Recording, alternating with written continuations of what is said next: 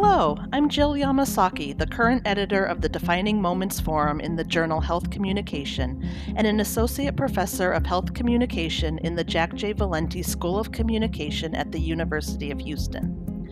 I'm thrilled to be returning today as guest host for another episode of the Defining Moments podcast. Today I'm joined by Dr. Asha Winfield, an assistant professor in the Manship School of Mass Communication at Louisiana State University, where she is an affiliate member of the Department of African and African American Studies, as well as the founding director of the Storytellers Lab. Asha is a rising scholar in the fields of critical cultural media studies, Black feminism, and public health equity. Her research examines the meaning-making and identity-shaping stories of Black individuals and groups and communities in the media. In addition to health communication, her work has been published in Women's Studies in Communication, digital research forums, and a variety of edited anthologies. She is also a filmmaker with a documentary entitled Black Experiences with COVID-19, Media, Mourning, and Faith, set to be released this year.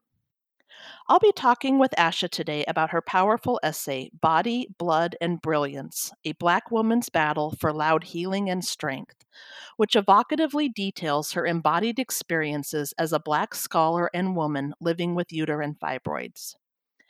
Asha, your work is so incredibly meaningful and necessary, especially in today's climate, and I'm grateful we have this space to elevate your voice. Thank you for joining me. Oh, thank you for having me. I'm way too excited to be here, but I'm so glad. It's wonderful to connect with you again. We've kind of had similar paths in academia, so right. It's fun to be able to spend time talking with you about your work today. It is. I'm ready. Great. Well, okay, let's start then. You begin Okay. your essay with a raw portrait of what you describe as a, quote, long day of hide and seek. For Mm-hmm. listeners who have not yet read your essay, please talk us through these lived realities with uterine fibroids. Yeah, absolutely. For me, as a storyteller and as a qualitative researcher, it's so important for me to make sure that my readers are right there with me in the moment. And I do that through storytelling. And I started the essay with putting people right there with me. I wanted the reader to feel what I felt in the classroom when I felt my fibroids doing the thing that they do every month. And they were impacting my day to day life. They were impacting just the every second of being engaged in the classroom. It was impacting um, my engagement with the conversation with my classmates. When class was over, all I could think about was, did I make it through the class?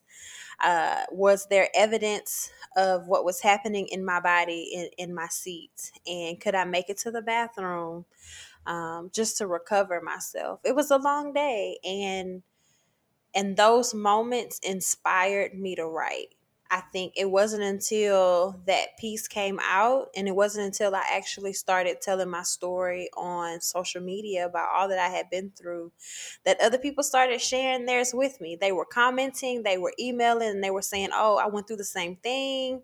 Or people who had not even been diagnosed with uterine fibroids were saying, "I experienced the same thing," and they were like, I think I need to go to the doctor as well." I think I found my voice in writing this article, but found my courage in actually telling people this is what I was going through. They saw strength on the outside. They saw what seemed to be this normal everyday situation, but for me, I felt like I was dying on the inside, and it was something I was inspired to write about. You know, your experiences resonated with me too. As a female academic, I lived for years with crippling endometriosis and the Mm, accompanying challenges and anxiety and humiliation of excessive, unpredictable bleeding in and out of the classroom. mm, But yet, of course, I can't relate to you in vitally important ways because I'm not a Black woman. mhm. Asha, could you please explain how your identity as a Black woman complicated and informed this journey of yours with uterine fibroids? Yeah, absolutely. I can say this. I wish that the other Black women in my life had told me that this was coming, and they didn't. It was so ingrained that we were to be strong, right? We hear about that stereotype and that trope, strong black woman, but it shows up in our day to day. It shows up in our conversations with our health providers. It shows up even in how we care for ourselves. And so when I think about what it means to be a black woman struggling with uterine fibroids, I think about all of the other black women that I was introduced to who shared their story with me of healing. Um, their stories of loud healing and their stories of silence, and just trying to make it through the day, ignoring our own bodies to get things done for our families, for our friends, for our organizations, for our social groups. I talked to cousins who never told me that they had fibroids until I shared my story. And I remember wishing that we felt comfortable to share our health history as much as we share our family history at family reunions. I wish that we felt comfortable enough to share what was happening on the inside of us, in those moments where we're sharing all of our other good news, right? Because it saved lives. I wish that my cousins and I had those moments earlier, right? So many of my cousins, these beautiful black women that I thought were, just living the day to day and had no issues, were telling me about their uterine fibroids, their endometriosis, um, and so many other issues as it relates to their reproductive health that I wouldn't have known about. Unless we had shared our stories. I can remember soon after this article was published, hearing from one of my cousins in Houston, Texas, and she was telling me about her issues with infertility because of the uterine fibroids. And I remember thinking, wow, I had no idea. There's so many things I just had no idea that we stayed silent about. Not that it wasn't anybody else's business, but because it was just pain was so normalized, and it's unfortunate, but it is a reality that we talk about in the black community, normalizing pain without talking about healing or other interventions to help relieve it. Wow, that's really powerful. And you said a couple things in there that I'd like to tease out because Mm-hmm. I love the way you theorize. Mm. So to start with, you talk about, the trope of the strong black woman. Mm-hmm. And a quote from your essay, you said, "My strong black womanhood is the equivalent to healing." Could you unpack that Mm. statement for us? Yeah, so many times throughout my life, I can remember hearing, "Oh, you're strong," because I had been dealing with fibroids since I was in middle school. I was a young girl dealing with it. And they were like, "Oh, you're strong." They were wheeling me around in a wheelchair because I could not walk because I was in so much pain. And people were like, "Oh, you're strong. You got this," or "It's not that bad." And that I equated my silence to my strength. But what I found out much later in life, and this was decades later, was that my strength actually came from my voice. I found strength and courage to fight for my life when I began to share my story. And yes, it makes people uncomfortable when you're talking about cervix and the uterus and all things vagina. Okay, people get real uncomfortable when you start Yes. talking about pads and tampons and diapers. Yeah, people get real uncomfortable. But I think in those uncomfortable moments where we're talking about what is happening to the body and with the body, and recognizing that something is not normal, that we get the healing that we need, that our true strength is in our voice. And that's why we cannot remain silent. There's death in silence. I think if I had normalized my pain anymore, then I don't know that I would be here. I can remember my doctor telling me that she didn't know how I was making it. My blood count was so low. My hemoglobin was low. They knew that my iron was low, but I was losing so much blood every month that no amount of iron infusions could help me keep up unless I had a surgery or unless I changed or used some other method for decreasing the fibroids or removing them altogether. And it took strength, right? It took not some superhuman strength, but it took me realizing that my healing was on the other side of my voice and I needed to amplify it. I needed to advocate for myself, and that there was strength in that. My strength came from my voice. What a powerful statement that I think everyone needs to hear, and what I think is largely at the heart of the Defining Moments Forum that Yeah. Lynn Harder started and continues to share via this podcast. Mhm. Um, so I love that, and similarly, I also love your concept of loud healing. I Yeah. think that is just fabulous. Um, Explain what you mean by that, by loud healing. yeah, absolutely. I think I take us back to the church house. Can I do that? Yes, please. And I can remember when the saints of old would get together for testimony service. And I remembered how they would share their stories. And a lot of times during testimony service, they were talking about their health issues. And they would be given glory and honor, and they would go into a shout, okay, when they started feeling good, when they thought about all that they had been through.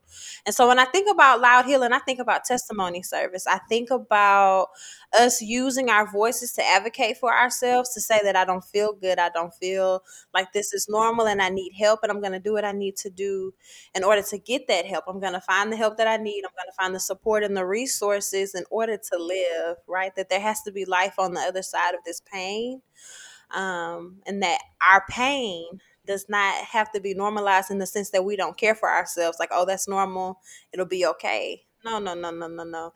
We have to use our experiences to help other folks. That's a part of loud healing.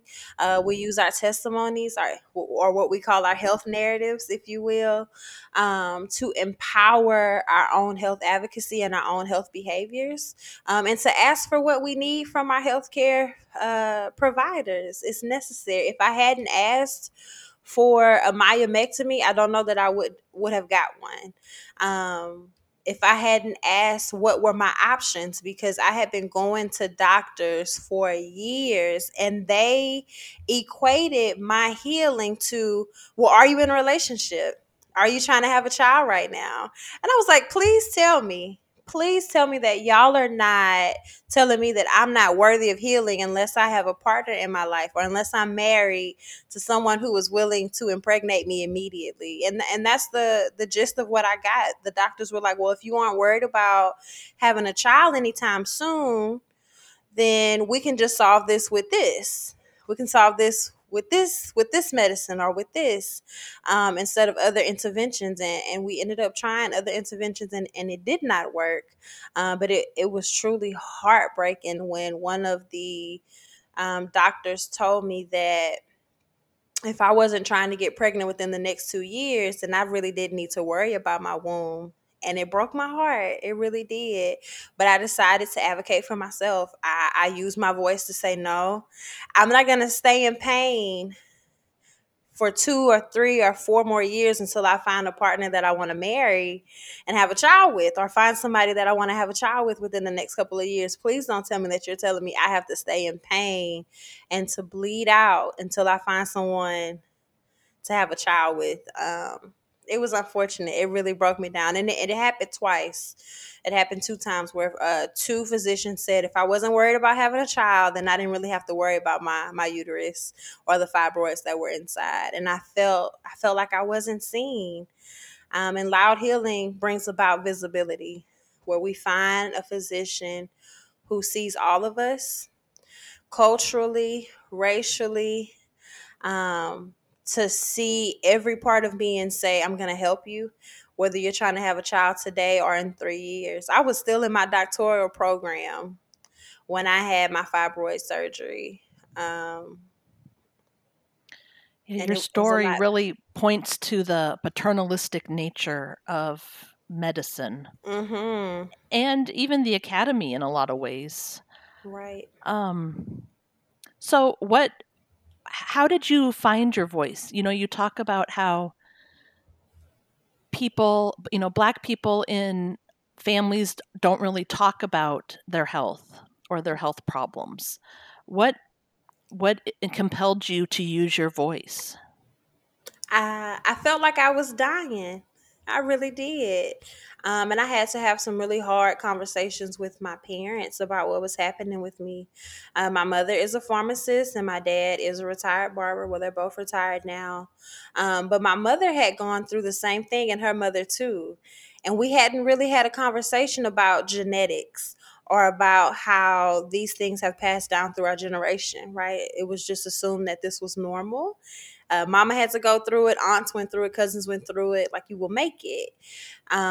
It wasn't until I started telling them that I think I want to have a surgery, a fibroid surgery, that they started telling me about other cousins who had had surgeries.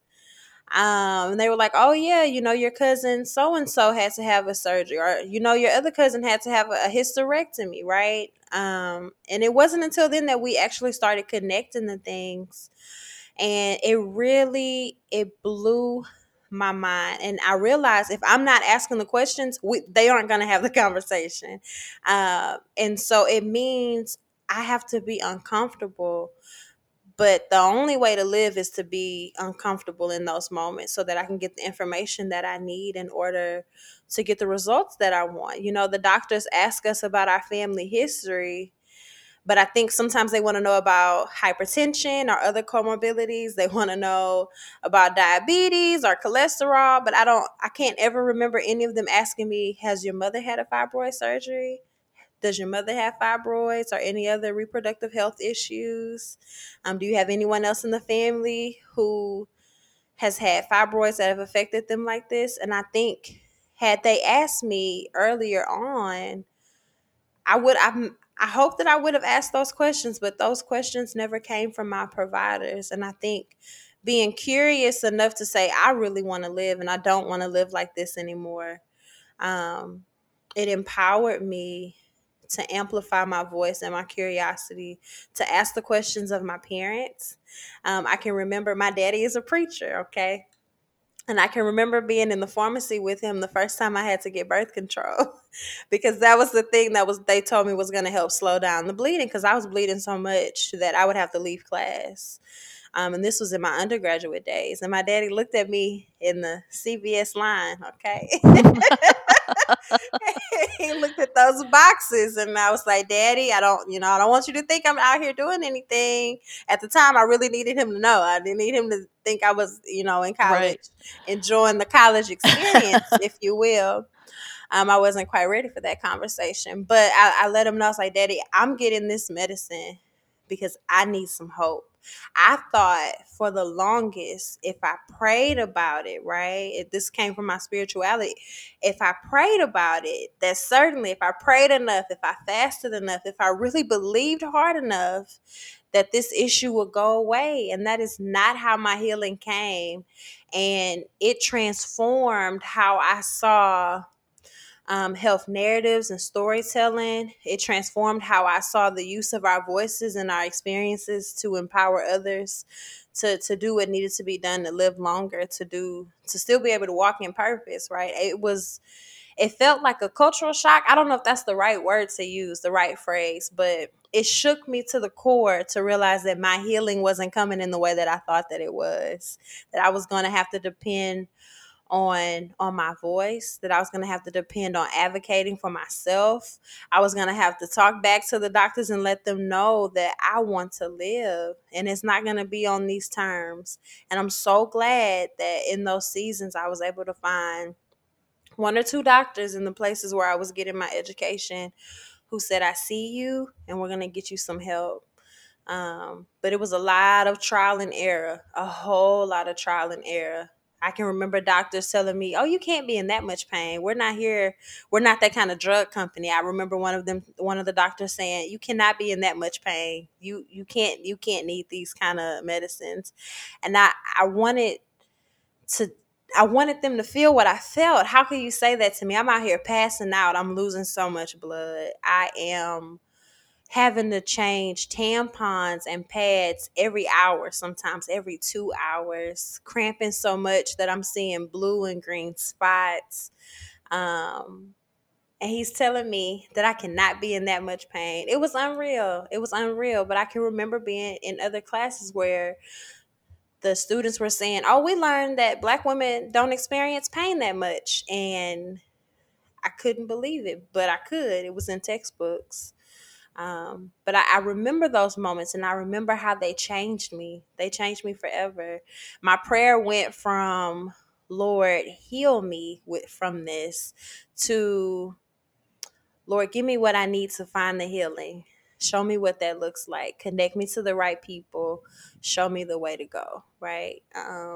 And you found that, and now you are writing about your experiences and sharing your story, which in a way will be healing for so many others who are Mhm. where you were, seeking answers, seeking to be understood. And I think that is just so incredibly powerful. It Um, is. Ashley, your essay offers such a wonderful example of what feminist scholars call intersectionality of identity. And I know you Mhm. study this as well. Mhm. We're never just one identity at a time. We all live in the intersection of so many aspects of who we are and how others see us. And Yes. you capture this idea so powerfully when you say, quote, "For me, the negotiation of identity meant choosing which parts of me received the attention and care, my Mm. black body, my brilliant mind, or my bloody condition." Ooh. I know, it's beautiful. Your words. And as I'm listening to you now, I'm just struck by how you were able to somehow negotiate Mhm. so you could amplify all of those identities in your Right. loud healing. No, absolutely. And I think I can remember that there were moments in this process, and it was over 10 years trying to find healing, and it's yet ongoing, right? Um, I can remember wondering, do I need to tell the doctors that I'm a PhD candidate? Do I need to tell them I'm a doctoral student? Do I need to tell them that I'm an instructor or a professor for them to listen to me? Or will they think that I'm trying to outsmart them? Like, how will I play this? When I think about intersectionality, I think, right, that we have these identities that intersect and we are complex, right? But I also think about the oppressions that happen when they do intersect, when all of my blackness and all of my womanhood come together. What does that look like when they see me in my embodied existence? What types of oppressions will I then experience because of my complex identity, because of every aspect of myself that shows up? It shows up there really ain't no hiding some of it, okay? But it shows up. What does it look like for me to be in the doctor's office and wonder, okay, who do I need to be? Not so much playing a backstage front stage role, but who do I need to be in order to get the healing that I need? Do I need to be persistent today? Yes, I need to be persistent. Do I need to let them know that my family, I now know that my family has a history of fibroids and other uterine issues? Yeah, I do. That is a part of the loud healing, is being informed for myself and then informing, my PCP and letting them know, here's what's happening. Here are the goals that I have, and being empowered to say, here's the results I'm looking for. Um, and hoping that we're on the same page, really and truly. That's just wonderful. And I hope we can all be empowered like you are with our doctors. Mm. Um, as part of your body of work, this essay prominently talks about the importance of stories, as does your work. Your work Mm-hmm. draws on the cultural significance of storytelling within Black communities. Mm-hmm. And you theorize about, quote, Black living room pedagogy. Oh, yes. And I think that just beautifully encapsulates ideas that stories are seen, heard, constructed, and examined both culturally, like through the media, but then Mm-hmm. also interpersonally, as we sit with our families or friends in the living room, with Yeah. the TV, over family meals. So unpack that a little bit for us, because I'm just fascinated by that idea. Absolutely. So, Black living room pedagogy came out of my dissertation work. Um, and in the process of preparing for my dissertation, which was on Black women's biopics, the construction of it from Hollywood, and then also the audience reception with Black women who are situated so beautifully, right, to to really discuss what it means to see people who look like you historically. What does it mean for us to construct our own self identity, right? To confront and interrogate our own identity with the identities that we see Hollywood is constructing through Black biopics. But Black living room pedagogy came out of my own living room, right? And I do say in my dissertation that Black living room pedagogy is not just happening in the living room, it happens where we gather, where we feel most at home, where we feel most comfortable to share our most true self, and to be able to question our identity, to question our existence historically and presently. Black living room pedagogy came out of sitting with my parents and watching Black biopics because they felt comfortable watching that with us. It's a lot of stuff on TV, even more now than it was in the 90s, okay? Yeah. And yes, it was. Yes, it was. But my parents felt comfortable in the 90s and early 2000s to sit down with us when Black biopics came on so that we could talk about our Black history. It was really those moments sitting with them and with my twin brother where I got so much learning, where I was able to ask the questions because my parents lived it, right? They were alive in the 50s, 60s, 70s.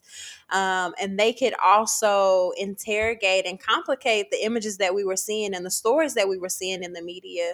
And so Black Living Room Pedagogy was born in 1989, if you will, okay? But it came to fruition in 2020 and 2021 because I realized in doing the research that my experience wasn't unique, that there were so many other Black families who were taking the time, whether it was in the movie theater or whether it was in their homes, and they were watching it together. They were talking back to the screen, as some of our sociologist friends would say, right? They were talking back to the screen. They were asking questions of their family members. It was very intergenerational, and that's what I love about Black living room pedagogy, and that it includes the entire family. Right? It's intergenerational. It includes aunts and uncles. But what I loved about my dissertation in those focus groups is that we put everything in context. I was doing my dissertation data collection in the middle. I don't know if it's the middle, but in the middle of the COVID-19 pandemic, right? Everything about what I thought my dissertation was going to look like, it flipped. COVID was like, absolutely not. That's not happening. We're not doing that. You're going to have to do everything online. And so I ended up online, and it was the best thing for me. I got to talk to so many women across the country. And even though we were in different places regionally, what remained the same was our use of media, specifically Black women's biopics, right? That the Black women were saying, oh, I go to my mama.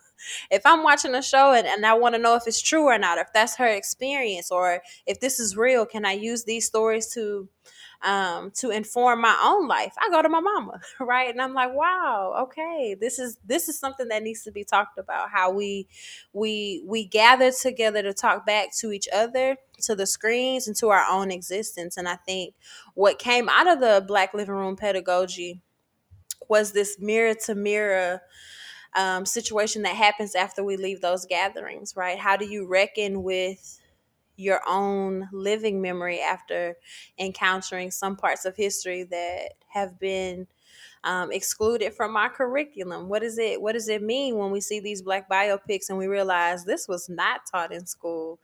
Another thing that I love about Black biopics, and it came out when we were talking about Black living room pedagogy, was that a lot of these Black women's biopics specifically also talked about Black women's health, right? I think about Madam C.J. Walker's biopic that came out on Netflix, and they were talking about her health issues, right? Kidney failure, I think it was, and how she wanted to maintain this strong persona. She wanted to continue doing the work, and ended up, yeah. They also talked about the Clark sisters and how their mother had diabetes, and also went through some health issues that we were able to talk about later in the focus group. So I think, there are a lot of opportunities that happen when we gather.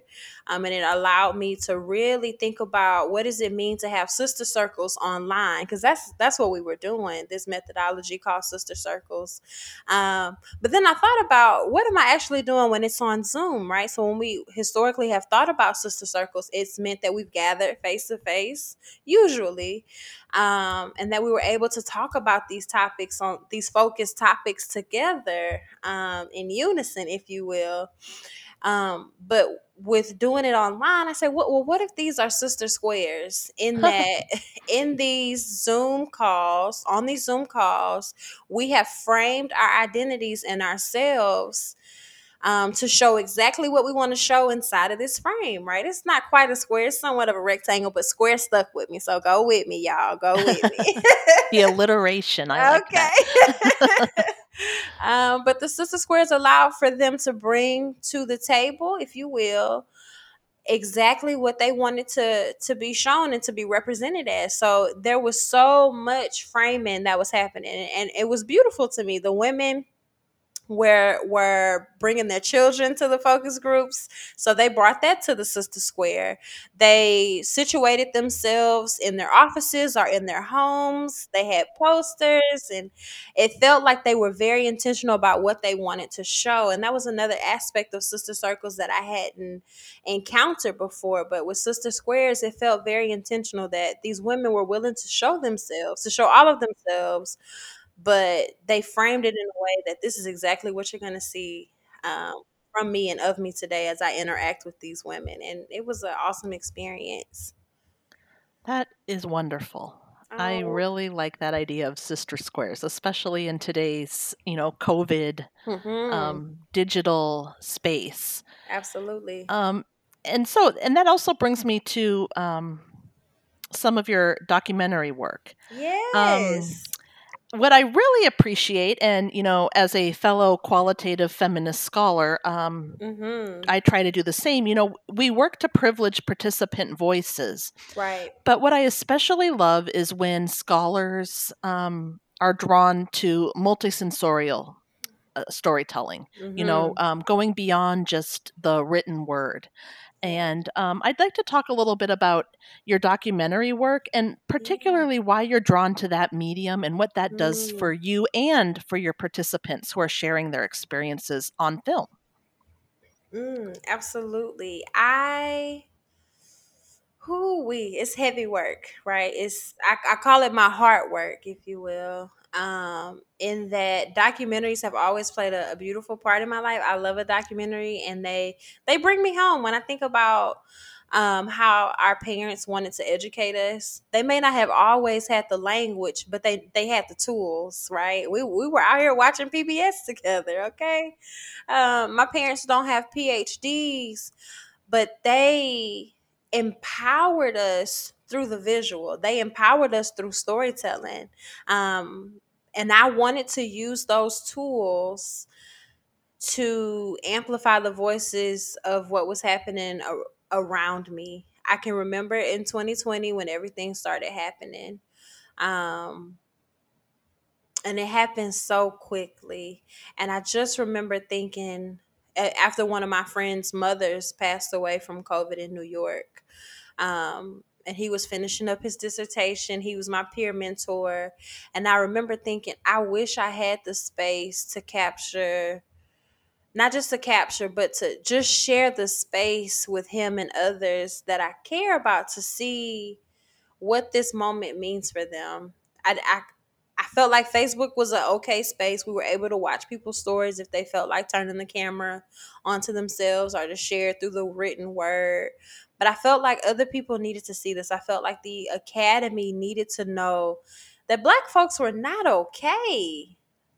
Around the globe and in America, they were not okay. We went from thinking, oh, we can't catch this. I remember the week that everybody was joking, all Black folks can't catch it. We're not going to catch it. And then all of the NBA teams started canceling games because they got it. And it became so real. It went from, oh, we can't catch it. And everybody was joking about it. We can't contract it, to, oh, you can contract it and it's impacting Black folks the most. So maybe you need to abide by the public health departments and what they're saying, and you need to do it now. Um, I remember seeing so many people on Facebook who were sharing their stories, and many of them passed away. And I wanted to use the space that I had as a student at Texas A&M, to create something that we could look back on so that we would never forget these moments or the people that we loved. I remember seeing the numbers and they were rising every single day. And I know how important numbers are to a lot of our researchers, and they are important. But to me, that there were names attached to those numbers and lives that and people that we love that we could never get back. We will never get them back. And so I wanted to make the space, and I wanted to create a documentary so that we could honor the people that we had lost, while also making space to tell the stories about people who remained, who were still impacted by the pandemic, whether they contracted COVID-19 or not. And so I put out a call. One of the centers on campus, the Glasscock Center for Humanities Research, put out a call saying that they were doing grants for anybody doing COVID-19 research. And I was like, oh, this is perfect. I'm going to apply. I'm going to see if I can get some funds so that I can help the people as they tell me their stories. And I got about 30 people within 2 weeks who said, hey, I will help you. I had people in California, in New York, in Texas, in Louisiana, in Georgia, in Pennsylvania, in DC. All of them were saying, I have a story and I want to tell it to you. I had funeral directors. I had teachers, nurses, doctors, people who contracted it once and twice, right? Again and again. I had people who were still trying to survive, but their lives were forever changed, right? We see it in the data, but what does it mean to hear the stories of people who say, now I have asthma, or I still can't, my sense of smell and taste are still gone a year later, right? I wanted people to hear their stories. I didn't just want them to hear the line, oh, it's impacting Black Americans greater than any other demographic. But how is it, right? And so in that documentary, I was able to sit down and talk to people, and we cried together. And I was telling my graduate students in class on last Friday, and they were asking, what does it mean to have a poker face in these moments? And I said, y'all, I know what the text is saying, but let me tell you, as a qualitative scholar, I have cried with my participants, and I cried during the documentary making because some of these people I knew. I sang in the choir with some of these people. I talked to a pastor who said he did 10 funerals in 1 week. And he said he'll never be the same. He will never be the same.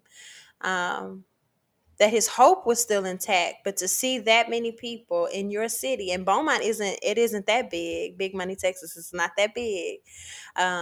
We knew the people, we knew their names, we knew their lives, and to know that they would never be with us again. They deserve tears. I didn't have a poker face like I wanted to. I allowed myself to be a human. I'm not a machine.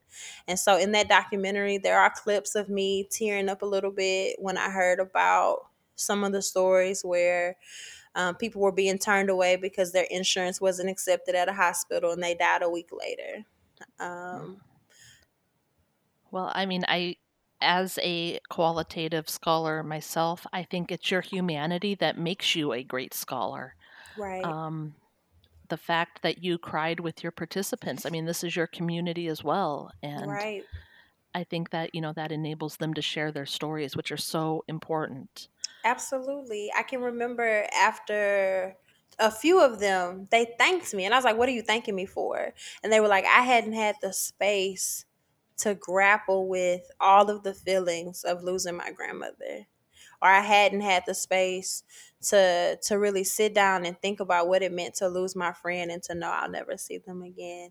And I'm no licensed health, mental health professional, but I appreciate that research allowed me to have space with people for us to remember through storytelling what it meant. I'm in the process of filming year 2 now. When we filmed it in 2020 on Zoom, I thought, okay, we'll be in and out of this. We'll show this documentary so we can remember it for forever, right?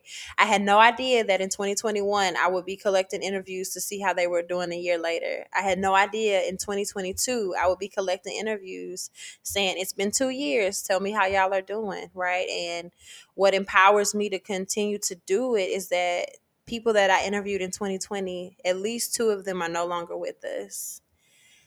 And I feel I feel the pressure. I feel like I am the story carrier, and I cannot let their stories die with me. I just can't. If I ever think that I'm too tired to continue to do this work, I remember their names, I remember their stories, I remember the moments that we had together. And I know that I want the world to know their names. I want them to know about the lives that they lived, and I want them to see those moments. They died less than a year later after that interview, and I don't ever want us to forget, and it's important to me. And I think this research has given me voice to turn on the mic for others. As I say, they already have voice, right? They already have an existence, but it allows me to say, hey, y'all, this is happening here, and these people have a story to tell. Um, Yeah, another yeah, beautiful example of loud healing. that's it. That's Yes, it. I love it Hmm. so much. Um, another thought for you. We've reached a point of reckoning in both our country with the Black Lives Matter movement and in our Hmm. discipline with Mm. hashtag Calm So White. Oh, we. And in a time that's shining light on harsh inequities and mainstream invisibilities, Hmm. and you're talking about giving people space, to tell their voice. Right now, silence really equals complicity, Oh, we. and pat statements of support are just no longer enough. And you end your essay Hmm. with a similar call to action. Mm. So, what do you, Asha, as a brilliant, bloody Black woman and scholar, Come on. need and even expect from colleagues, clinicians, practitioners, and activists as you do your loud healing and make space for others to do theirs? Yeah, I think, and I think you said it right. It takes more than these well crafted, Yes. okay, well crafted stories, well crafted statements. And you can't just have the statements after we lose someone publicly. We can't just have statements during Black History Month, because there are many. There are many. I mean, there's an appreciation for it, but also we understand strategic communications. Amen. Um, I think what's important is visibility, and to really see people, and not ask them to change or mute any parts of themselves in order to be able to show up in your space. I tell my students, I want y'all to show up as yourself. I will never ask you to hide any part of yourself in order to engage in communication with me, or to engage the research, or even to do the work that we're doing. I think that so much has happened in our country, and there is still a washing. Okay, there's still a washing.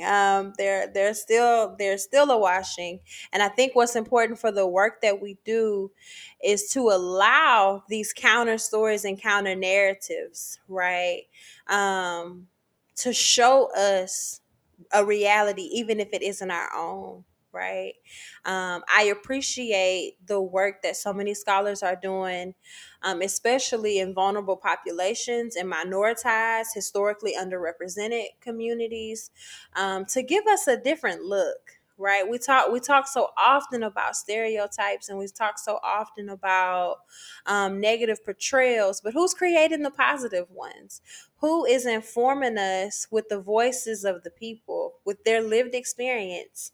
Black feminist epistemologies has taught us so much. Okay, and that they weren't the only ones who told us to listen to the people, to empower their lived experiences as knowledge production, to not minimize those lived experiences, to not tell us that it's not rigorous enough, to tell us that it's not good enough if it doesn't include numbers. Oh no, it's good, and it will work, and it will teach us, and it will inform us. I think we have to look differently at the canon and whose voices have historically been the ones that we look to when it's time to educate even our future researchers and scholars, right?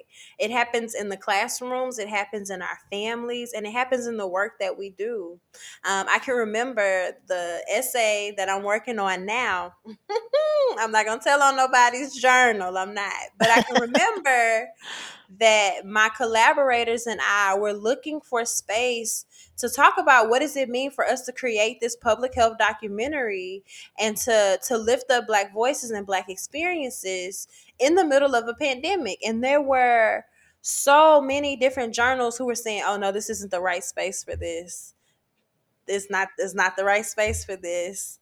And it's interesting because this was 2022. I'm not calling y'all out in case y'all are listening, all right? I'm just saying it's interesting where stories are given space, where Black stories are given space, especially as it relates to which groups are vastly. It's crazy how much Black folks are experiencing um, these devastated numbers and statistics around COVID-19. And so often we've heard the news talk about underlying conditions, but being Black is not an underlying condition. We have to look more deeply at critical race public health. We have to look more deeply at the systemic and institutional levels of oppression that are happening in order for there to exist these other elements that are impacting Black communities as it relates to COVID-19. And so when I think about the work that we do, it takes journals, it takes editorial boards, it takes administrators, it takes instructors to really make space, to give space, and to see it as valuable. Everybody's talking about doing the work, but it has to be more than just a 500-word statement during Black History Month or any other month, okay? In March and in June. Y'all hear me, okay? So it takes more, and October. Let me call them all out. So it takes more than those really nice and cute statements where we get all of the letters correct and all of the acronyms and we know what means what. It takes more than that. It takes seeing people's experiences as valuable, as worthy, and to be willing to sit down and listen to it and say that there's worth here and there's something to learn here, even if it's different from what I've learned and what I know. We can't lose that curiosity and that care in the work that we do. I wholeheartedly agree. And you just keep doing your heart work Um, because you are going to be moving mountains, and I hope others follow and do the same because you're absolutely right. We need more of these voices. We need more representation, and we need oh yeah. more acknowledgement of the worthiness Mm, of voices that have for so long been silenced um, for too long, for too long. way too Exactly. long. You know, the Yeah. value of them, their experiences that we don't even get to learn about. Hmm. So yes, that's a big call to action, and I will be doing my part, and I expect others to as well because we need to change. We need the change. It's time. It's time. It's absolutely time. So let's come full circle. Okay. And wrap this up, but with your in your essay you poignantly illustrate how your personal identities have compelled your professional work, and we've heard about Hmm. that today in this Yeah. conversation, the amazing heart work you're doing and the loud healing you're doing. Hmm. um, but in turn, how has your work transformed you personally? That's a good question, Jill. That's a good question. Oh, it's changed me in every aspect. I think it's changed me as a scholar. I went in thinking that I would be a certain kind of scholar doing certain kind of work, and I was introduced to so much more, right? I can remember, and I'm going to take us down memory lane. I can remember the day that you came to our classroom Mm. and you showed your documentary, right? And you were talking about these defining moments. And let me know if I'm wrong, because sometimes a lot has happened since Nope, you're 2018, correct. Yeah, 2018, 2019. I think that was 2018, was it? 2018, yeah, I think 2019. so. And I can remember you telling us how important it was to have these defining moments essays and to make space for them. You said that you would help us if we needed it. Um, and you showed us where to go and how to do it. And I remember thinking, man, I really want to do this. There are so many stories I want to tell. And that was before I had my myomectomy, right? I was still dealing with everything.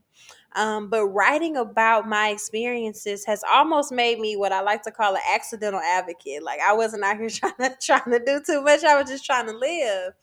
Um, but the response from so many people who read the work, it gave me the fuel I needed to keep doing it. Even if other people read it and they didn't understand it, it has opened up so many avenues for me to tell other people that there's work to be done. And when I think about how Me Search, if we will, if Me Search has changed not my identity, but it's allowed me to be free, right? I wouldn't trade anything for that freedom. That one publication has given me at least 8 or 9 different opportunities to speak at different universities. Wow. I have spoken to doctoral students. I have spoken at to pre-med students, and they were talking about care, ethics, and care. And I shared with them the care that was lacking in some of my treatment, and it changed me and it changed them. I think about the emails that I received after some of those speaking engagements where I'm telling people that if you're going to be a doctor, and I'm not talking about PhD, I'm talking about MD now. Mm-hmm. If you're gonna be a doctor, then there's some care and some consideration that we have to take. We can't treat everybody like a number. Even if you see all of these people who have all of these same symptoms, it's new to them. It's unique to them. And so we can't forget about the care and the care that we're given, about really seeing people.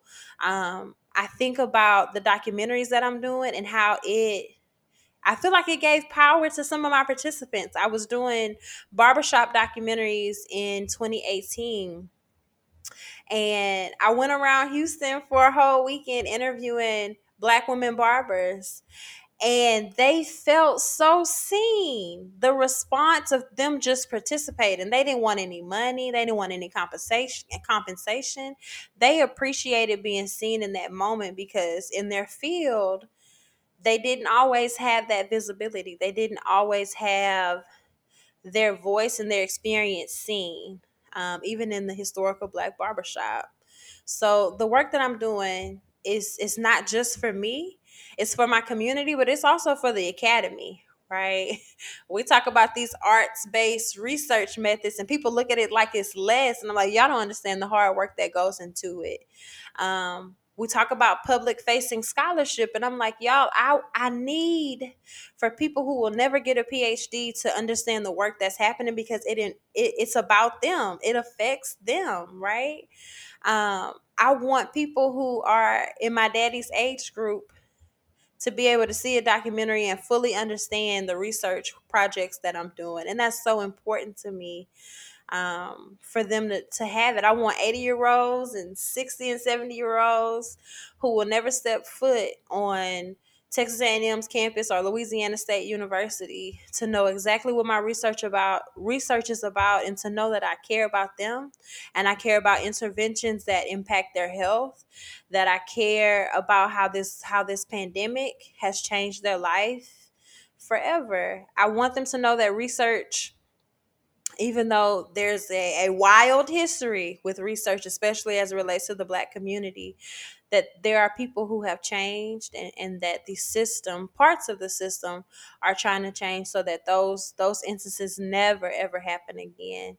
I want, when they think about research, for them to think, oh, this is an opportunity for me to share something about myself so that pieces of me will remain even when I'm gone from this earth. And that's important. That's important for the work that I do. Right now it's documentaries and research papers, okay? But maybe one day it'll be informing, Ava DuVernay on a movie. I don't know. I'm putting it out in the atmosphere in case she's listening. Absolutely. Asha, you embody the best of narrative theorizing and scholarship. I have nodded so emphatically throughout this conversation. And I'm kind of sad that it's coming to a close. But thank you. Thank you for the work you're doing, and thank you for sharing with our listeners today. You're very inspiring, and keep it up. Oh, thank you, Jill, and thank you for having me. if it did anything for the listeners, I'm grateful. You know, I appreciate the space to be able to share my own story. So thank you. Thank you, Jill.